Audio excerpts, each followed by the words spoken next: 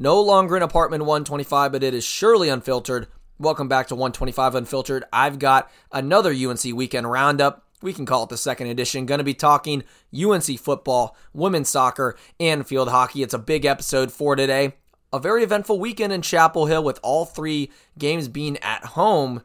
And let's unfortunately start with the bad, because UNC football, in what seems like a test game every year against the Notre Dame Fighting Irish, they just lay a goose egg. They lose 45-32. Score looks close. Game was not as close whatsoever. And this is not your typical Notre Dame team with NFL talent from top to bottom. This is a very mediocre Fighting Irish team with a rookie head coach. They came stumbling into Chapel Hill with a 1-2 record, and they just absolutely destroyed this Tar Heel defense. Drew Pine with his best game of his collegiate career, 24-34, 289 yards, 3 touchdowns. Audric Estime on the run game, 17 carries for $134, 2 touchdowns. They ran for 287 yards as a team, nearly 600 yards of offense against UNC. And we actually saw a stat this week that out of the 131 teams in the FBS, UNC ranks 126 defensively. The only team that has a worse defense in the Power 5 is Nebraska, and they fired their head coach after 3 games. UNC has the second worst defense in the Power 5, and with all this 4- and 5-star talent, I absolutely don't get it. I don't know if it's coaching, I don't know if it's the players or the mentality, but this defense on a week-by-week basis gets embarrassed in some way. Because look, the offense can't score 60 points a game. I mean, it's just insane. No pressure on the quarterback whatsoever. He has so much time back there to make his reads. And the inability to stop the run game, it's absolutely, it's mind-boggling. We gave up more than 5 yards a carry, 3 touchdowns on the ground. And this is no like massive game. Their longest run of the game was 29 yards. They're just getting 6-7 yards a carry pretty much. And it's just gashing this UNC defense. It's getting them tired. And obviously the offense couldn't keep up. Now as we go to the offense, Drake May honestly did not have his best game, but he still threw for 301 yards and 5 touchdowns. He was 17 of 32, missed some throws, more than in previous weeks, barely 50% completion on his passes, but the run game wasn't helping him out at all. I mean, 67 yards as a team, 2.4 yards a carry. Omarion Hampton was pretty bad, and then not much action from Caleb Hood, George Pettaway, DJ Jones. Hampton had 10 carries, Drake May 13 for 37. So run game is non-existent. So Drake May can really only do so much, and he had some nice throws. He had 2 nice touchdowns to Antoine Green. He had 3 catches, 150 yards for 2 touchdowns, but he still dropped a couple. JJ Jones, 2 catches, 71 yards. He had these 2 catches were really, really well-placed balls, great catches. Got to give him the ball more because he's our best jump ball guy. He's got the size to do it, good hands. He can jump out the gym pretty much. I mean, this is a guy we need to throw the ball to a little bit more because I love Antoine Green as a deep threat, but J.J. Jones is the future for the deep ball at this position, especially with his size. Josh Downs, decent welcome back game, 5 catches, 32 yards, 2 touchdowns. Not much distance, obviously. Nesbitt had a catch for 23, and then Omarion Hampton, a touchdown catch for 4 yards. But quite frankly, that's just not going to get the job done.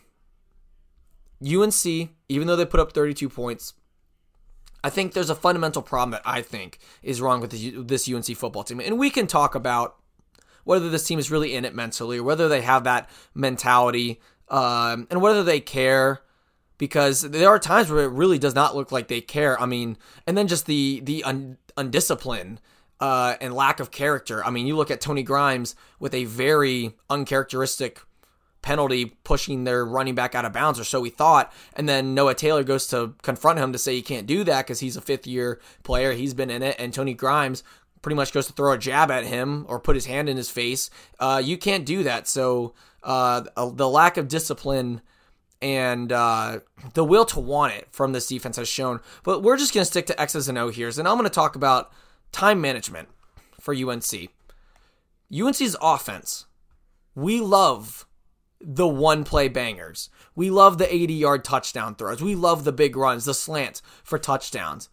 But when it comes to actually winning a game against quality opponents, you cannot leave your defense out there for 5 or 6 minutes as Notre Dame is methodically marching down the field with run, pass again, couple runs in a row. And then UNC, you beat them with 1 or 2 plays and send the defense immediately out there. That is part of game planning, believe it or not.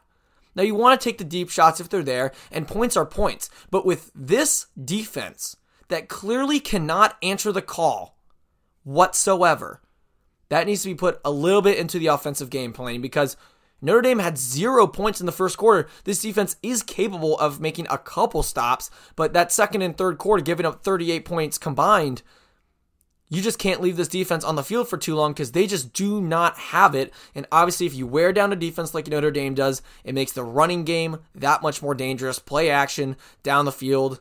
They beat us on a really nice misdirection play from Pine. I think that one was to Logan Diggs. Maybe it was to Lorenzo Styles. Not 100% sure. But I think that's a big problem with UNC's offense right now. I love the fact that we can get an 80-yard deep pass for a touchdown.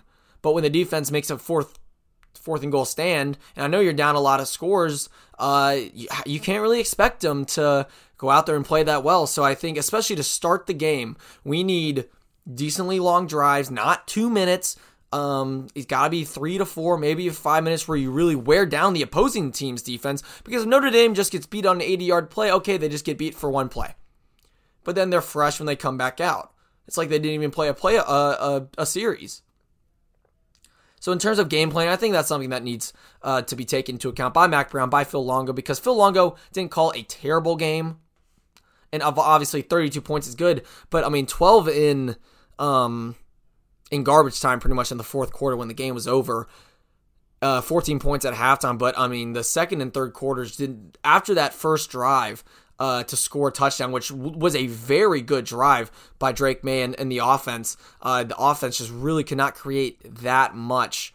And obviously you can't rely on this defense to really do anything. So that's really my takeaway from this. I mean, this team is who we thought they were. They are who we thought they were.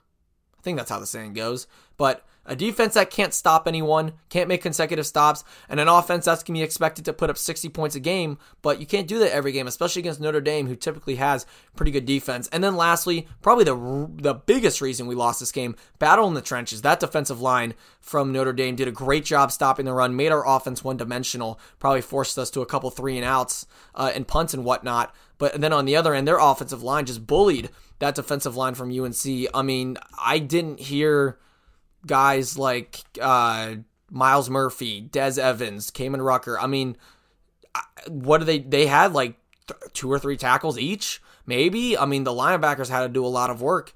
But this defense is an absolute disaster. Not really very optimistic for the rest of the season, even though we are going into our first game in the Coastal Division against Virginia Tech. So we'll see, or in the ACC, I should say, but we'll see. We'll see how it goes. I feel like that's really all I have to say to that. A very disappointing game. Really thought the Tar Heels were going to put up more of a fight, especially against not as good of a Notre Dame team as we've played in the past. We've played Notre Dame more closely than the team that we saw on Saturday. And Mack Brown said that's the best they've ever played, best team we've played against. No, it's not. We played Texas A&M in the Orange Bowl. We played Clemson 2 years ago. We played a Notre Dame college football playoff team a couple years back. I don't want to hear that. No excuses. This team needs to start playing better defense. They need to have some more accountability. And we'll see how they do against Virginia Tech. So now let's go to some winning. Let's brighten the mood here, because women's soccer, off of a shocking loss to Virginia, they go beat Syracuse on Thursday 1-0, and then a very nice 3-0 win against Boston College to improve to 9-2 on the season, 2-1 in the ACC. All started in at the end of the first half. Yet again, a nice goal for UNC before the half to go up 1-0. This time, it was by Kate Fossey, assisted by Talia Della Peruta, who made her season debut. It was great to see her out on the field. I think Talia had a shot on goal, got saved by the keeper, but it counted as an assist as Fossey cleaned it up. So great goal for the freshman there. And then UNC kept their foot on the gas coming out of halftime.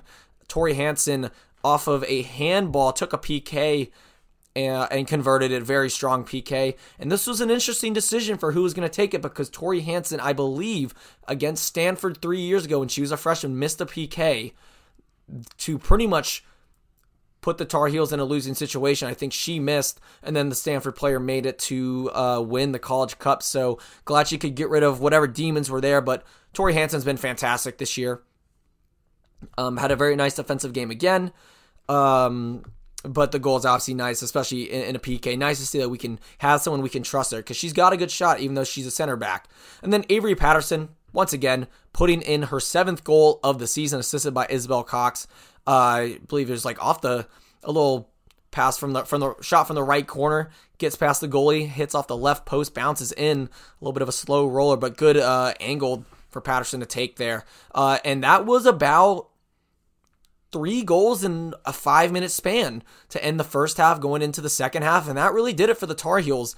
They outshot Boston College 17-4, 7-3 in shots on goal. UNC had 3 saves. Not really much of a threat from the Golden Eagles. And UNC had an easy win here, 3-0 to improve to 2-1. And now Rachel Jones also came back. So this is a team with who's available for this season is pretty much at full strength. Obviously, the center backs means we are not at full strength defensively. But in terms of who's actually going to be able to come back this season, getting Talia Della Pruta back and Rachel Jones playing a little bit, those will be some nice reinforcements as of now off the bench. And I thought it was quite interesting to see where Talia was going to play because she's naturally a right mid. She played there for the U20 national team. She was playing in the center mid spot. She came in for Emily Colton and kind of played that role, which I kind of like a little bit because it gets her a little more involved in the play.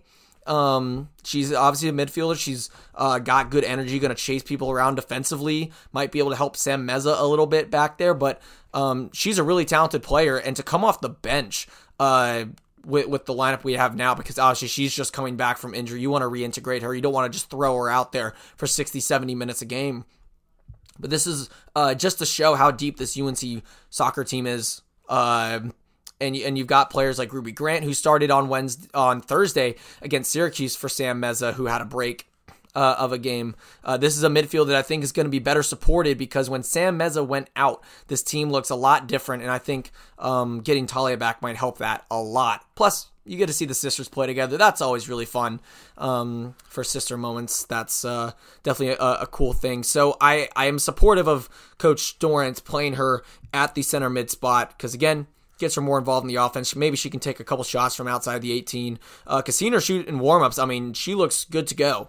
And that's someone that you should have your eye on when she comes out there, especially off the bench. Because we've seen this bench unit really make a difference. If the starters aren't doing that well, we saw it against UCF with Ellie Sentnor kind of coming off the bench and scoring a goal there. This time, Kate Fossey.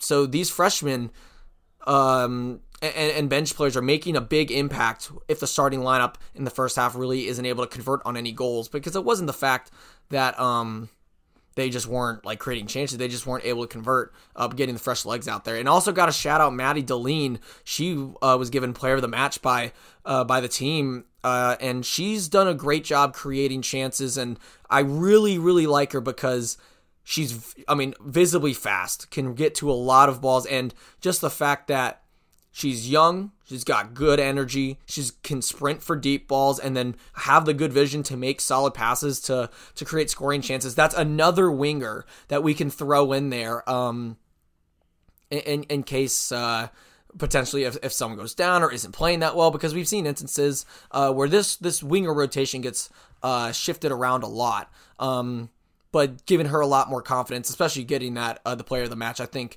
that's very nice for her. But obviously, she's going to be a really good player. Maybe not this year she makes these immediate contributions, but I think in the coming years when she gets a lot more playing time and more opportunity, she's going to be a game changer.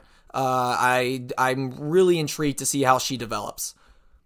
I feel that kind of does it for women's soccer. Good defense all around. Keepers weren't too busy. And then obviously the blitz of goals in about a 5 to 6 minute span sealed the deal. So this team will be back at it. I believe they're at Virginia Tech on Saturday, and then they'll be back at home next Thursday, not this upcoming Thursday, the Thursday after, against Pitt. And then lastly, let's go to field hockey because, ladies and gentlemen, there's a new number one in the nation, and it's yours truly, Aaron Matson, and the Tar Heels. They took care of business against Wake Forest 2-0. A bit of a, I don't want to say a boring game, but Wake Forest goalkeeper just played out of her mind.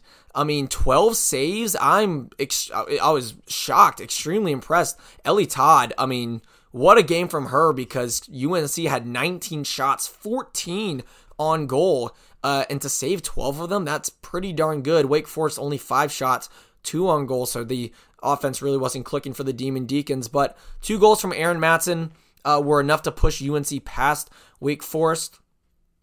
And actually being at this game, because I haven't been able to watch many because they've been on the road or the time just didn't work out, I can actually kind of analyze a little bit of some field hockey because this team's good. This team is very good, very deep. They got talented players, experienced and young. And again, it starts with Aaron Matson. Whenever you need a goal, she's going to come through and get it for you.